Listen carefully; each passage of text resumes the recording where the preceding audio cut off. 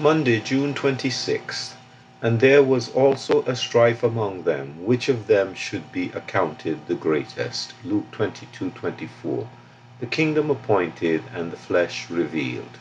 The Lord, ever full of gentleness and meekness, forgets himself in his care for his disciples, and says to them, He that is greatest among you, let him be as the younger, and he that is chief as he that doth serve. Luke 22:26.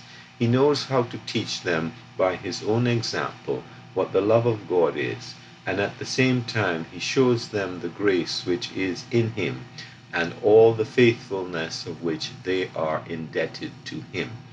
Ye are they which have continued with me in my temptations, and I appoint unto you a kingdom, as my Father hath appointed unto me.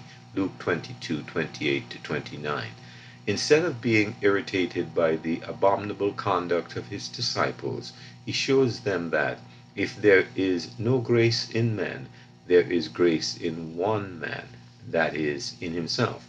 This grace is perfect in Jesus, and he places his disciples in it. Whatever they may have been toward him, he has fixed them firmly in the principle of grace, instead of the folly of the flesh, which had just shown itself among them, as though he had said, I am all grace towards you, and I trust the kingdom to you. We are put under grace, and its voice is always heard. It assures us that, notwithstanding all our weakness, we have continued with Jesus, and that he gives the kingdom as his Father gave it to him. Nevertheless, the soul which is to enjoy these things must be exercised. The flesh must be made manifest to us as men, and therein we see the necessity of all the trials we pass through. But Jesus enables us to persevere because we belong to him. J.N. Darby.